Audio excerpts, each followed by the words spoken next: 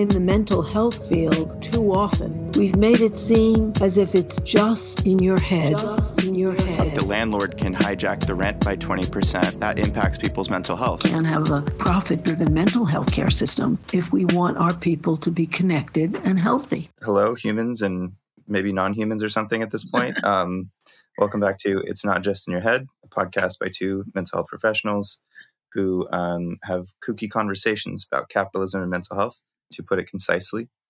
I'm Max Golding, LMFT. We've got Harriet Fraud, PhD, over here as usual. And and before I forget, thank you to our patrons, in particular First Winter, Sarah Turner, Rebecca Johns, Justin Harper, Bandila Msimanga, and Ashley. Liam, shout out. Thanks for doing the editing and everything. And we have David Cobb on today, which is super exciting. I actually think I didn't say this to you, David, but I think I actually met you at UCSB like 10 years ago. Did you come to Santa Barbara? Am I hallucinating this, or were you, when you were running Green, did you go to the University? No, I've been to UC Santa Barbara on a number of times as a Green Party organizer, but also through work with Democracy Unlimited of Humboldt County and Move to Amend.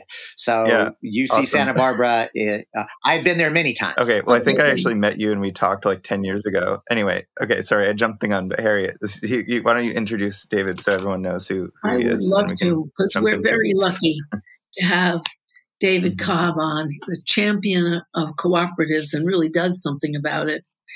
He is a people's lawyer who has sued corporate polluters, lobbied elected officials, run for political office himself, and has been arrested for nonviolent civil disobedience. He's the executive director of Cooperation Humboldt and co-coordinator of the U.S. Solidarity Economic Network. So really, we're glad that you're here. And I wanted to start right away by asking you, what is Cooperation Humboldt, so our listeners can be inspired and know about it? Oh, well, Harriet, thank you for the question. And I want to actually back up to answer it, because your introduction, it's what I provided you, and it's all true. But I also think it's important for the purposes of this conversation for me to anchor that yes, I'm a lawyer by training. I'm a social change agent. But really, y'all, I'm a straight up revolutionary. Now, don't get alarmed. I'm not a violent revolutionary, but I am a revolutionary because I believe that we have to completely restructure our society. Social, political, and economic institutions have to be transformed. And the reason I want to start there, Harriet, is because for two reasons. One, because it's true. I am a revolutionary. I think we have to restructure society. But the second reason is because I'm trying to normalize this conversation. I'm trying to inspire people who know that it's true, and they know in their head and in their heart and in their bodies that the current system is fundamentally racist, fundamentally sexist, fundamentally class oppressive. But our system, media, politics, every way we're told we shouldn't say that out loud, that it makes us sound crazy, that others will not respect us. Well, I disagree. I think we have to actually inspire people to act based on our analysis and our truth. So with that saying, what is Cooperation Humboldt? Cooperation Humboldt is a local community-based organization that believes that we can meet all our needs to not just survive, but to thrive.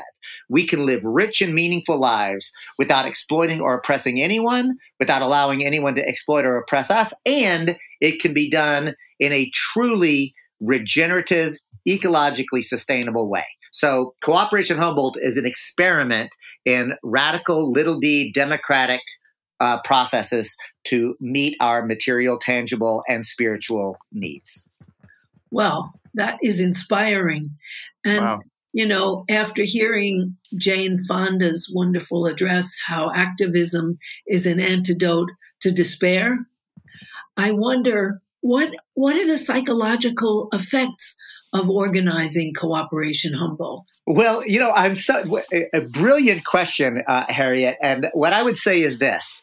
I realize that in a very real way, I am first, I want a big picture. I do believe that there is some truth to this idea that at our core, we're all motivated by either love or fear, right? Like there's something to that. And I also want to acknowledge that I am motivated also by true anger at the injustice of this racist, sexist, class oppressive, and ecologically destructive society in which I live. By the way, I think that it is not my birthright is to live differently, but the system has. I've been born into an incredibly traumatic system, so I have to admit that I'm provoked a lot by anger. But I also realize this: that if you just stay in a place of anger, that is incredibly damaging. It's damaging to your physical body. It's damaging to your emotional health. It's damaging to your spiritual well-being. In every way, anger alone is a toxic phenomenon. But there's a difference between righteous anger and just regular old anger, because if you allow righteous anger at injustice to provoke you to action, there is something almost a spiritual, emotional alchemy that takes place. It literally becomes joyful, even if you're not winning, even if you feel like you're not actually being as successful as you want to be, by engaging in a self-actualizing way to live in the world that you know that you deserve. It becomes an incredibly uplifting, powerful, joyful experience, even if you're not, quote, winning. Yeah, well, I think partly if mental health is connection and about connection to other human beings, you are connecting around hope, around belief, around promise, and you get the energy of everyone else through that. You know, as Johann Hari's book about connection really states it or shows it, mental health is about feeling connected and not isolated. And so we overcome the isolation of capitalism, sitting in our own little house, watching our own little TV, doing everything alone, because we understand we need each other and we want each other. That's a huge mental health boon, I think. Oh, it is. And I'll also just acknowledge, look, I have almost 20 years now as a recovering alcoholic. And I'm guessing that you and Max are very familiar with Rat Park and the work of Bruce Alexander. Yes. But I'll just tell you, like when I read that, and again, I already was sober and I was already doing it. But when I read about Rat Park and what it teaches us about addiction, it was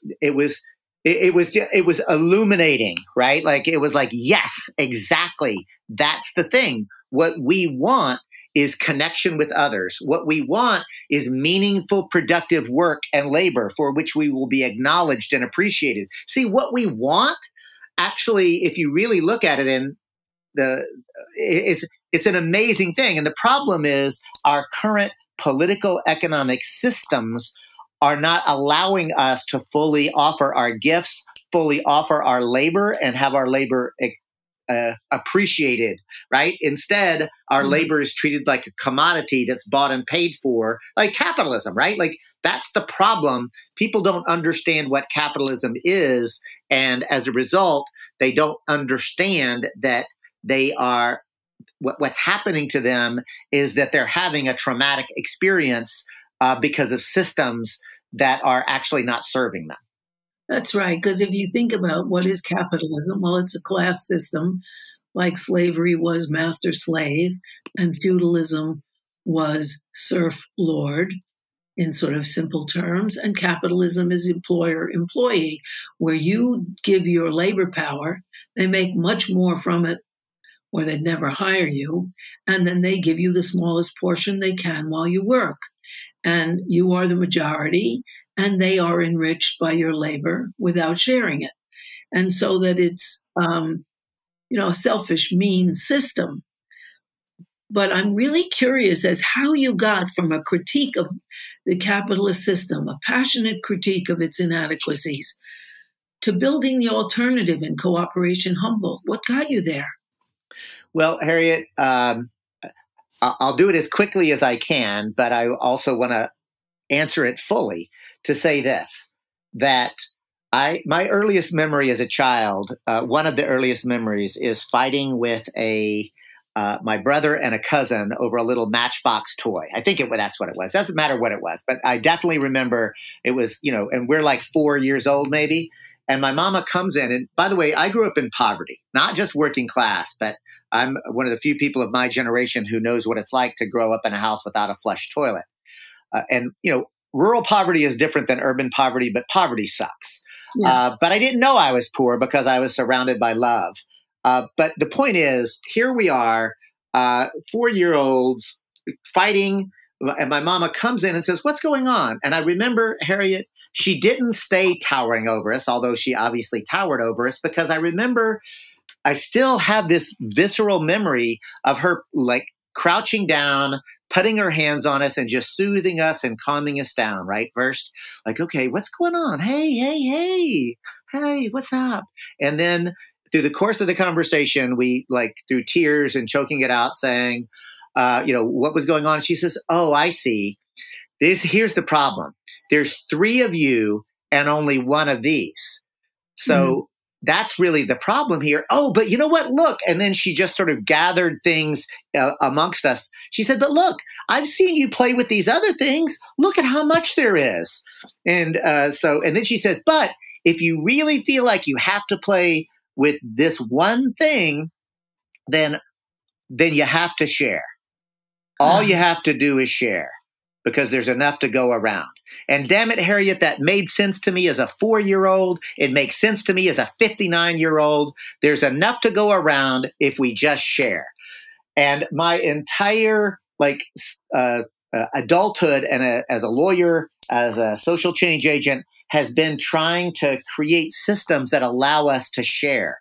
And I've tried a number of things. Electoral politics, right? I helped to form the Green Party of Texas back in the 1990s, coming out of my global justice work. And by the way, Bill Clinton and NAFTA is what completely turned me off and away from the Democratic Party. But the point is that I've engaged in electoral politics. I've managed Ralph Nader's campaign in Texas in 2000. I was the Green Party of Texas nominee for Attorney General in 2002, pledging to use that office to revoke the charters of corporations that routinely violate health, safety, public interest, and environmental protection laws. In 2004, I was the Green Party nominee for president. I managed the Jill Stein Ajamu Baraka campaign in 2016. So the point is, I have a history of engaging in electoral politics, and I still do. I still believe that there is a role to play, but I'm not an electoral fetishist, because I realize we also have to build movements. So while I was doing that, I was also involved in, movements for a living wage, movements for environmental justice, women's rights movements, and reproductive justice movements, a whole range of those. But in 2016, and by the way, I helped to Move to Amend, a campaign to call for a constitutional amendment to abolish the illegitimate court-created idea that corporations are persons with constitutional rights, right? So all to say, Harriet, I have tried lots and lots of things, right? And 5 years ago, if you had told me that I would be as a community organizer focused on building cooperatives, I would have said, "Oh, you misunderstand. I'm a serious revolutionary. I'm glad co-ops exist, but I'm playing to transform the entire system." But here's the thing.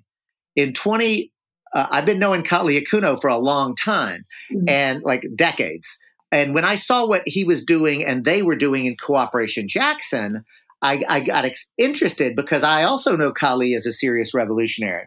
And then when I read the Jackson Kush plan, which was to use co-op development as a tactical organizing and educating experience to meet people's needs within a context of a more revolutionary transformational approach, right? In other words, not just to elect people to do good policies, but to literally transform the political and economic relationships of a place. I got super excited. And the more I learned, the more I said, okay, I've not to do that here. And so Cooperation Humboldt was birthed in 2017. Literally, Harriet, it came out of a study group. We read From Banks and Tanks to Cooperation and Caring from our friends at Movement Generation. We read a seminal essay from Emily Kawano called Solidarity Economy, Building an Economy for People and Planet. And we read the book Jackson Rising, which was a case study on Jackson, Mississippi. And from that, we launched Cooperation Humboldt. Well, do you see that the cooperation movement, the cooperative movement, could actually be an alternative to capitalism, and how? I do, if it actually understands that it is a movement for transformation of capitalism, right? Because remember I told you if 5 or 10 years ago you had told me I was doing this, I would have said no. But that's because, Harriet, my experience up to that time is almost everybody who was in the co-op movement, at least that I bumped up against, were literally saying, well, the capitalist economy sucks, but I'm going to create a work environment for myself and my coworkers so that profits are shared. It's better for us, right? So in other words, it just became a niche reaction, right? Mm-hmm. But what is different is this moment, this historic conjuncture that we're in, where we have an ecological crisis, an economic crisis of late-stage capitalism, a political crisis of rising fascism. What I'm seeing is cooperatives done as a piece of a transformational puzzle to say we need to create an entirely new economic system. So I don't think co-ops alone are the answer, but I think worker-owned cooperatives are a non-reformist reform of capitalism that can undermine the logic of capitalism, undermine the dictates of capitalism, and open up the space for transformation. So worker-owned cooperatives and public banking and participatory budgeting and community land trust and universal basic income and locally owned energy production and distribution modules. The point is, Harriet, yes, co-ops can absolutely prefigure a new complete economic system, but not if it is only the individual co-op, right? So they have to be the building blocks, but there has to be an analytical framework that recognizes we need a new system. Yeah, and that is a challenge to capitalism. Sorry, Max, I interrupted you. Go ahead. Oh, well, yeah, I was just going to say, it sounds like you need an almost totalistic framework of understanding the system and a strategy of how to modify it outside of the individual co-op, which is a similar, all the criticisms of unions going back to Lenin and the labor aristocracy, the same thing. If you just unionize one workplace, you're improving conditions or whatever, but you probably want to get the whole sector, you probably want to get the whole industry, you probably want to get the whole, it's like the question of what unions are for. Mm-hmm. I'm seeing more and more debates online about this of are co-op socialism or not. So I'm appreciating, I was convinced by that debate for a little while, thinking, well, they certainly aren't enough if the system as a whole is still operating in the same way, right? Like you can have co-ops under capitalism, and capitalism says, great job with your co-op. Yeah. Stay over there in the corner, right? We don't really care. You're not really challenging much of anything. So I'm really pleased, David, and I'm not surprised at all, just with your background, that you're thinking from this very comprehensive framework of where cooperatives fit into the new solidarity economy. Well, thank you, Max, and I really appreciate that, both that compliment, but also the way you framed the comment, right? Because I really want to underscore Cooperation Humboldt is the local experiment.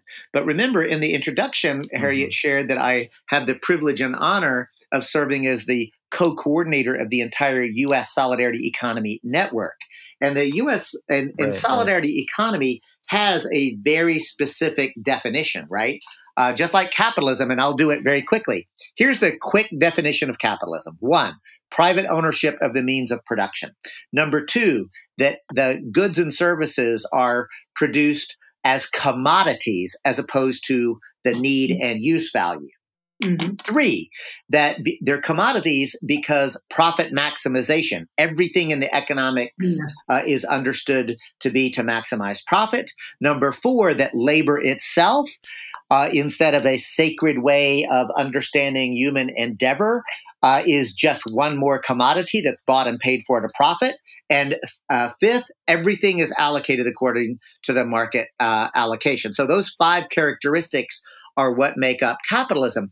And for the listener who may not be steeped in capitalism, I hope you may be thinking, yeah, I think Cobb basically described it correctly. And I did. And you know what?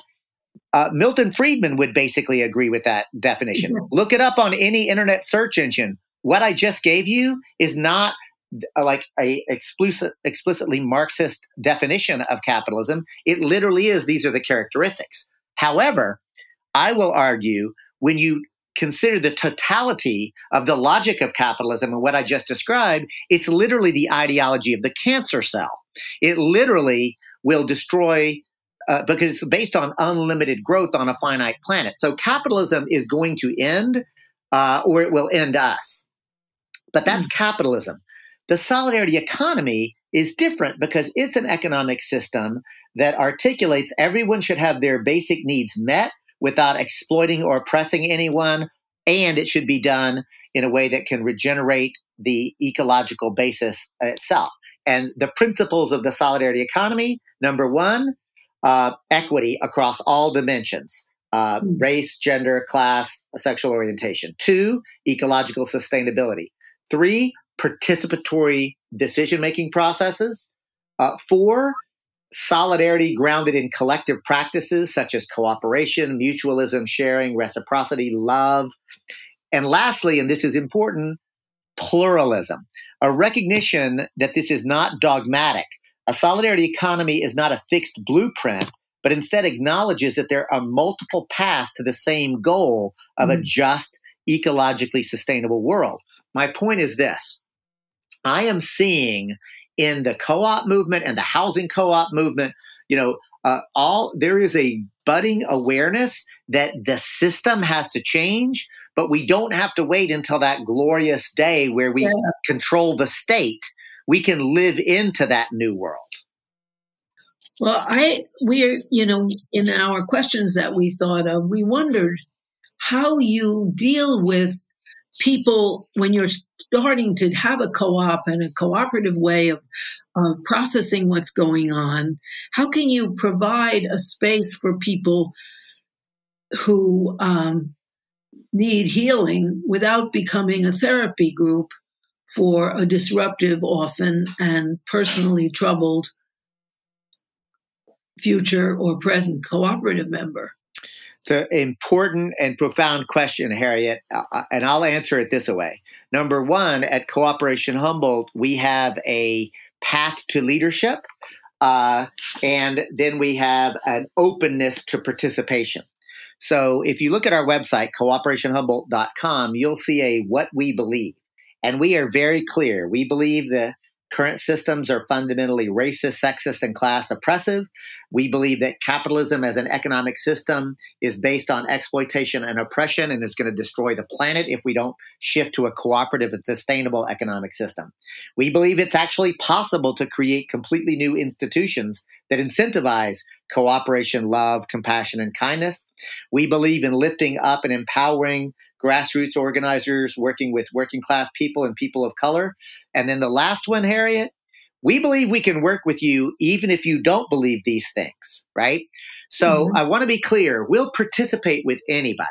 And I can tell you in 2016, I could take you to a garden in a front yard in Eureka, California, where Cooperation Humboldt volunteers had transformed that front yard, a typical lawn, into an organic garden with not only vegetables, but also with native flowering plants for native bird species and butterfly species, et cetera, right? It was a beautiful thing. And signage that they had agreed to if we did this that said, access to culturally appropriate food is a human right.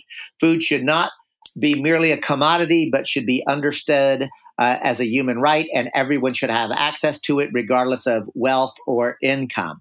This garden is available to anyone, and we will share it with our neighbors, right? So that was the sign.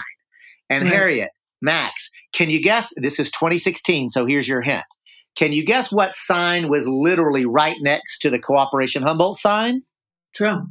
Trump for president. Yeah. That's right. And so when I say that we'll work with anybody, that's not a casual quip. It is a sincere statement. But Harriet, those people, unless they have an epiphany, will never be in leadership at Cooperation Humboldt, because our leadership, we have a path to leadership, which includes a 12-week political education study group where we build social solidarity, where we grapple with white supremacy and what that means and how it shows up. We grapple with settler colonialism and imperialism and what that means and how that shows up. We grapple with heteropatriarchy and what that means and how it shows up. We grapple with capitalism as an economic system. So we have a path to leadership. In addition to that, when we are incubating worker-owned cooperatives, we spend as much time in how you make and implement decisions as we do about the business practice itself. Because remember, a worker-owned cooperative business is still a business. As Max astutely observed, it still has to exist within the capitalist framework.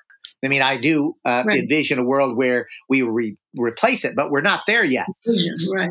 So my point is, we have to recognize, and you may know my colleague Jerome Scott, who helped to found the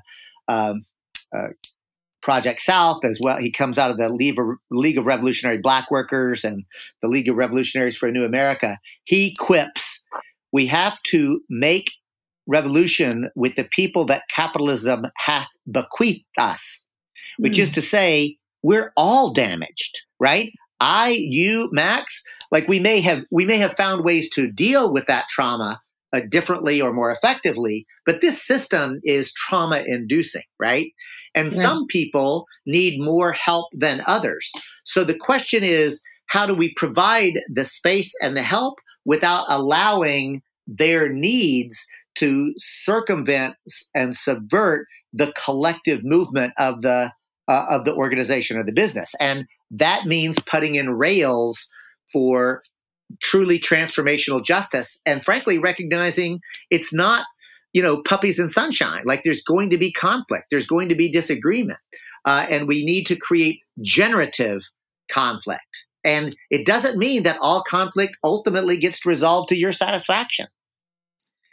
Right. But one wonders then, on a more individual basis, if you have someone who's interested in your movement, but who basically neurotically tries to co-opt the group into his, her, or their care, how do you deal with that?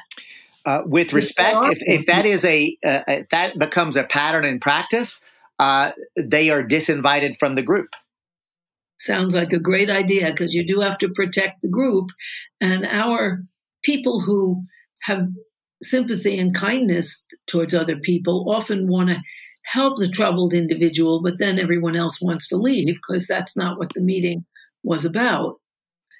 In fact, it's in that, like I have seen far too many progressives and leftists even succumbing to enabling behavior as opposed to empowering behavior. Yes, totally. Yeah. There's also, I think, well, anywhere you go, you're going to have strong personalities. But I think on the left, we get a lot of strong personalities. And so we have a lot of clashes of personalities too. I've seen that happen I'm a very strong personality that can be hard to deal with for some people.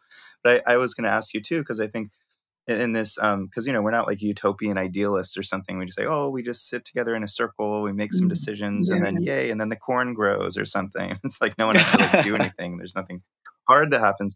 But I do think that there's something potentially refreshing about a more cooperative and solidarity model where like, if you think of the alternative in any given workplace, it depends on the workplace, but in your average workplace where, labor is considered pretty expendable, and you're not really there because, they'll say something. This is always a union busting phrase. They'll say, oh, we're one big family, right? And you always like, well, no, like, you exist here because your labor power is a commodity, and the boss is trying to extract money from you for profit. That's why you're here. We're not a family, right? And so if somebody messes up, you get rid of them. We're all at will employees, right? You can just get rid of the worker. You get a new one, and I think it gives in the sort of in the zeitgeist of American workplaces and most capitalist workplaces, there is a general fear of each other, that someone could snitch on me. I'm not working, quickly enough. Somebody might try to climb over me to get a promotion into a managerial position, and then they'll definitely have power over all of us.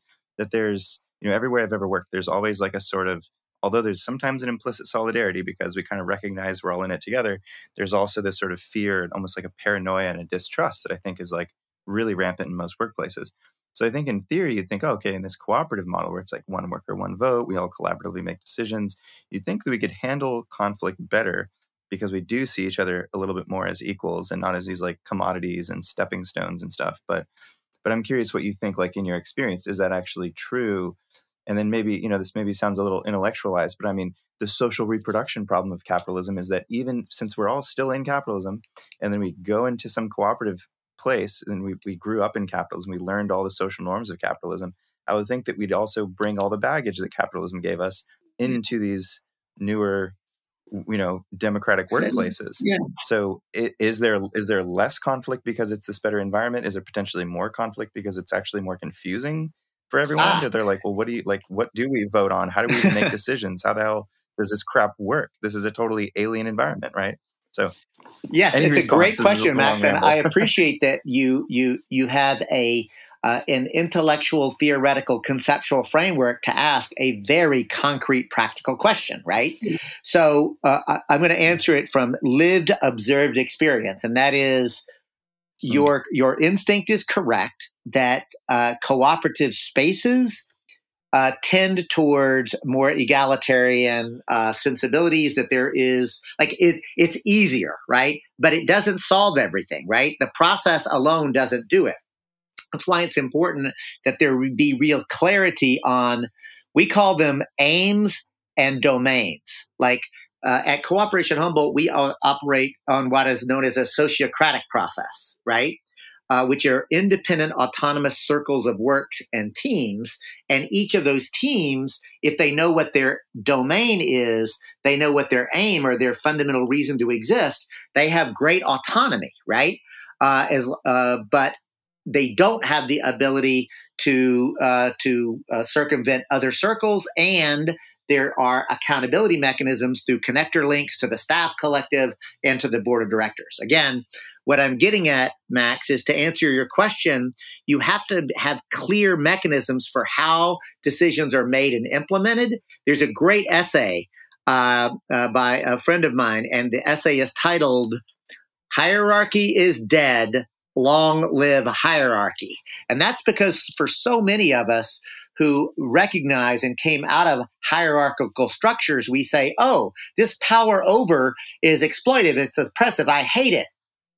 Let's do horizontalism. But as soon as if you do real, genuine horizontalism exclusively, you quickly will experience the tyranny of structurelessness. And you'll find, oh my God, we just spend so much time incessantly talking. And it's like, and I'm in these meetings where things are being debated I don't even care about. It's just terrible. Mm-hmm. So sociocracy is a way to create mechanisms that say, if you have a agency on something, it's only those things that actually you should have agency over. And secondly, it doesn't have to be based on pure consensus. We have a consensus-seeking mechanism, right? But our governance structure is different. So that's a big picture answer, right?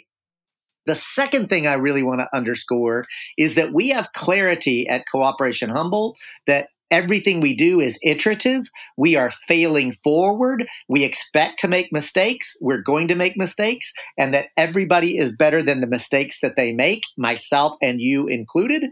And we don't engage in shame. We don't engage in blame. We do engage in objective observations about gaps and figuring out how to close them. And so that leads me to the last point I want to make. And there's this amazing way of thinking about the virtue continuum, right? And what I'm going to say is, here are some things that I will call virtues: integrity, love, respect, humility, diligence, courage, right? I think that most folks listening to that would say those are absolutely virtues. I will say this: a deficiency of integrity is corruption, but too much of a focus on integrity leads to legalism and mechanism. Love is a virtue. The deficiency of love is selfishness, but an excess of love is enablement. this, like, in other words, we need to have clarity around the fact that virtues have to be balanced appropriately with what we're trying to do. Mm-hmm. And the mechanisms for sociocratic decision making of interconnected autonomous circles of work where people have agency and are empowered to make decisions is really important.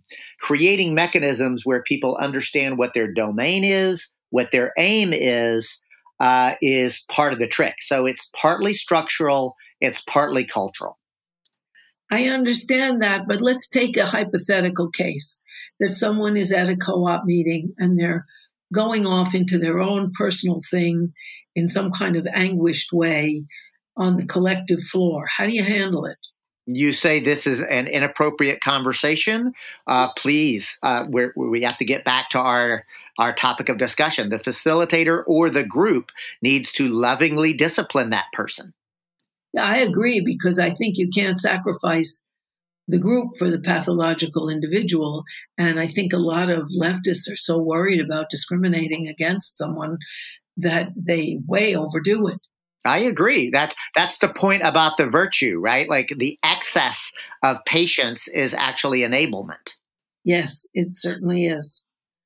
And yet, I could be really criticized. I remember in women's liberation, this woman was just going on and crying. And I said, well, she's crying. Let's go on with the agenda. Well, it was considered male, which at that point was a terrible curse, as well as dictatorial and unfair. But you can't run a meeting if people are just emoting.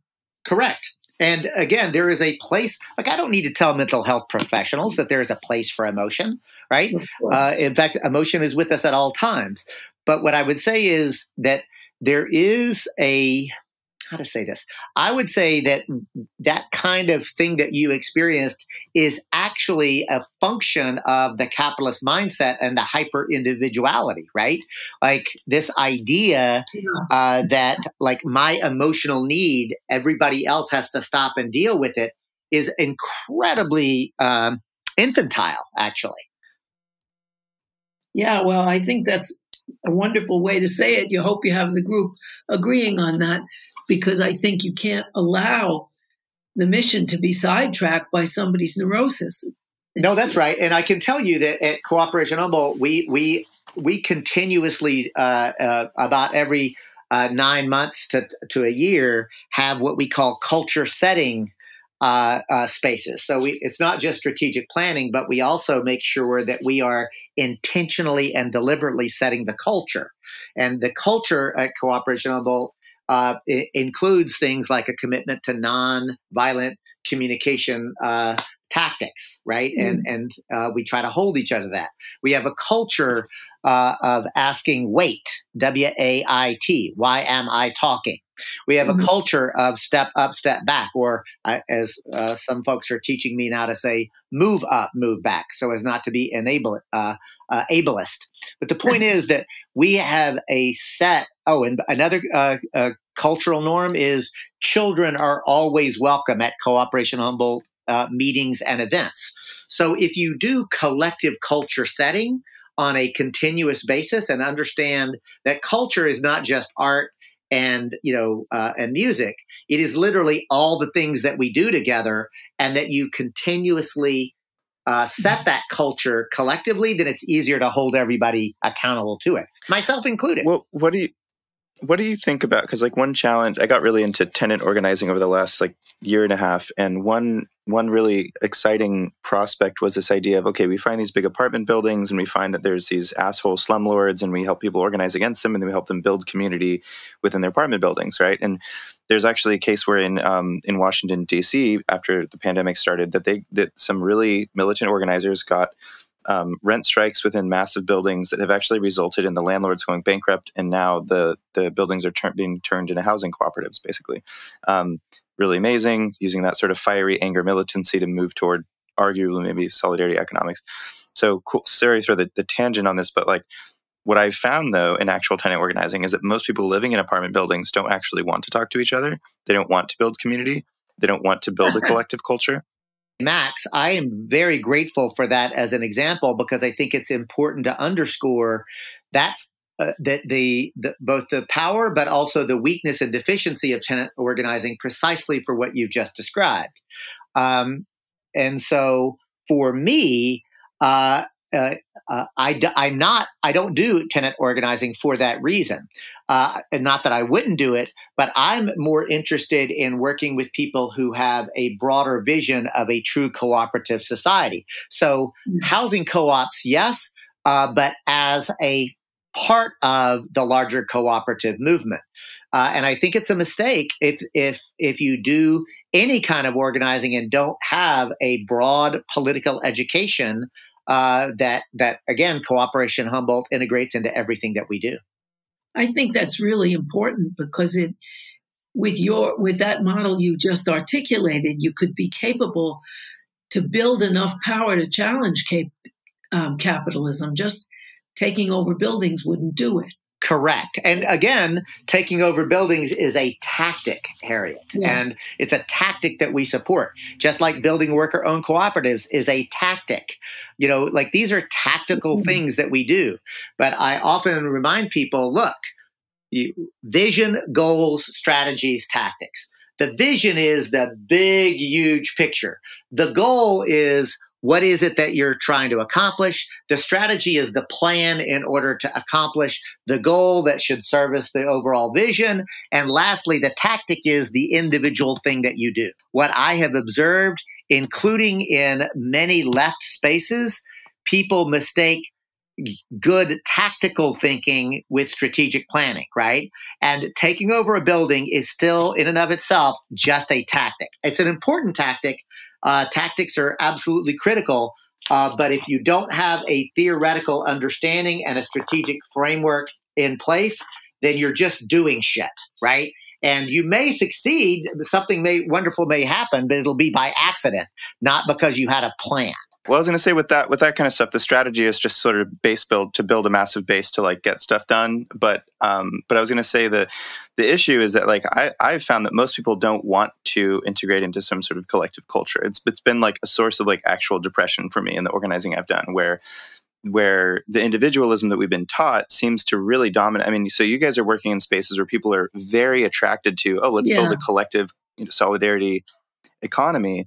But I would imagine too, going back to like, if you have these sort of disruptive, very individualistic people coming in, not meaning to be, obviously, like they seem like they're down with the vision, but then it's hard for them to like do collectivism.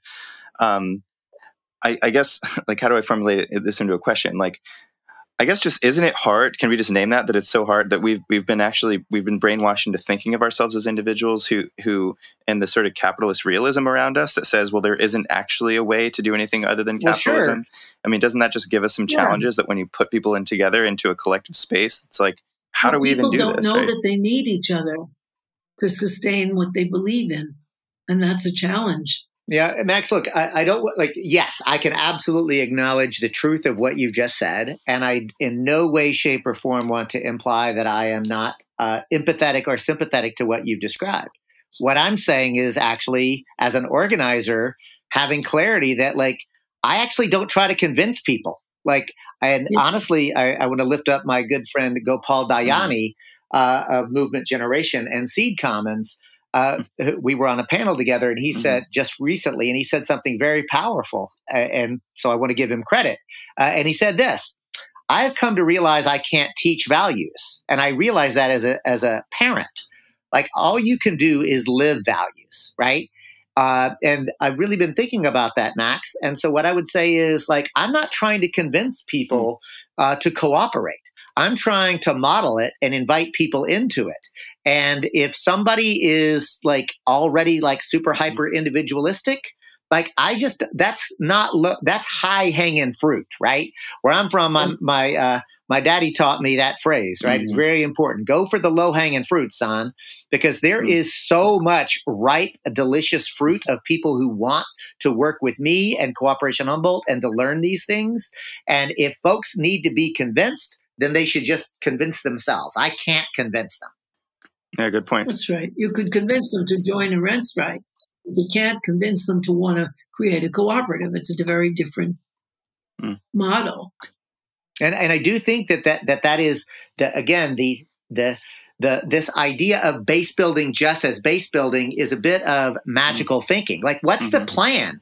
Yes, building base is part of it is part of a strategy, but just base building alone does not equate to what I would call a strategic plan for a vision of this world I want to live in. And the people that will be the most active are the people with the vision that you can articulate. Maybe they didn't even know it before, but that's articulated for them. And so they can grab it and come to the cooperative nature of it. And I think a lot of Americans are getting there. Yeah. You know, the spontaneous actions, there have been 900 spontaneous work stoppages. 600 of them were around Black Lives Matter, where people through Instagram and Twitter and TikTok got across to each other, and they didn't go to work for a particular time in order to show support for Black Lives Matter. And I think they are saying we have values and we are going to assert them. Well, but you probably couldn't convince everyone to stay out.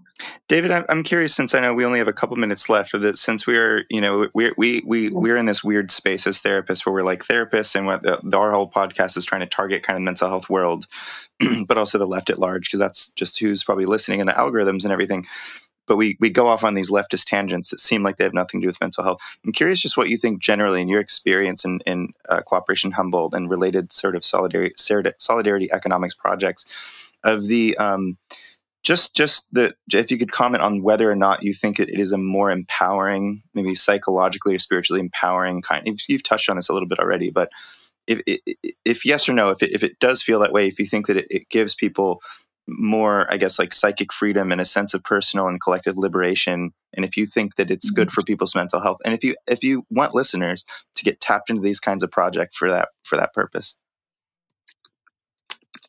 So the short answer is yes, yes, and yes. And the good news is that I can actually tell you that there is good scientific data to back up what I'm about to share, and that is that worker-owned cooperatives objectively give people a higher sense of autonomy, a higher sense of satisfaction. They are, in fact, mentally, emotionally healthier and happier. And again, there's data on this. You can take a look at the work out of Democracy at Work Institute, or DOWI. So the answer to the question is yes, I've experienced it, and there is good science and data that corroborates it. But Max, we don't need science to know that you feel better whenever you're not being exploited or oppressed, right? That's common sense. And I think you feel better when you're not alone.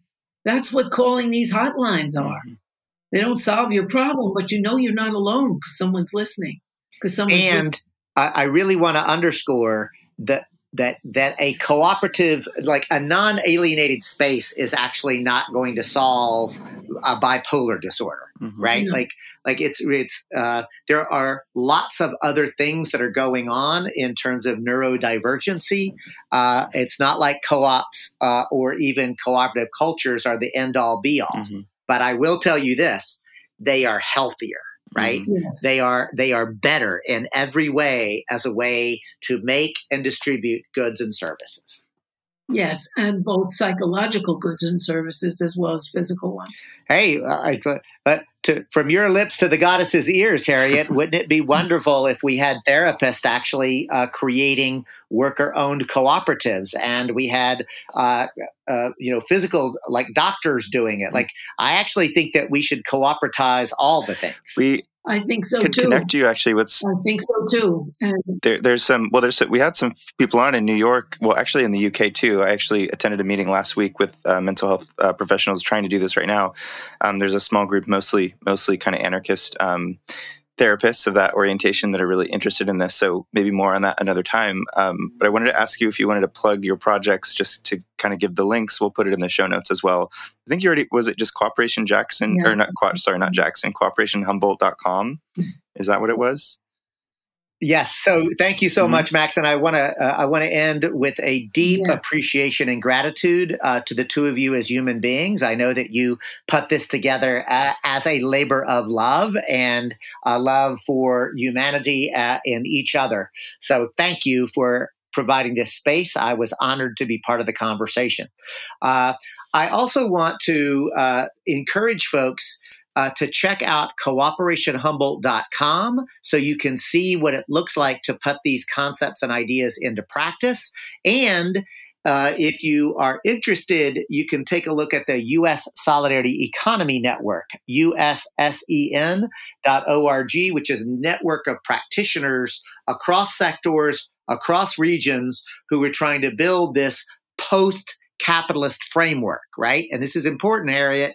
These are folks who understand we have to go beyond capitalism. You can't just reform it.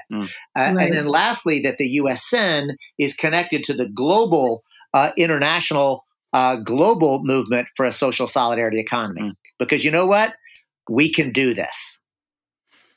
Absolutely, we can. Thank you so much. And people are doing it all over the world. Thank you so much, David. I know you said you have to jump off a minute before. And anyone wants to contact us directly with comments on anything that was said, just email us at itsnotjustinyourhead@gmail.com. If you want to become a patron, go to patreon.com/itsnotjustinyourhead. By the way, listeners, if you have enjoyed anything you've heard Harriet say in this program, you will definitely enjoy Capitalism Hits Home, which is a solo program that Harriet does through Democracy at Work, which is a worker-owned cooperative that produces other great programs such as Economic Update with Richard Wolff and the Anti-Capitalist Chronicles with David Harvey. I can't recommend enough that everyone also listen to Capitalism Hits Home if you enjoy It's Not Just in Your Head. Capitalism Hits Home is a sort of broader overhead view. It explores the way that capitalism shapes our personal lives, our psyches, our relationships, our families, and it looks particularly at the sea change in American personal life as all Americans, but the top 10 or 20% of Americans, have our security and our chance for a future become as precarious as it always was for minorities and families headed by women. It's not just in your head, and Capitalism Hits Home are definitely complementary. And if listeners would like to check out Capitalism Hits Home, Harriet, where should they go to find it? Either on YouTube or Democracy at Work or on my own website, harrietfraud.com.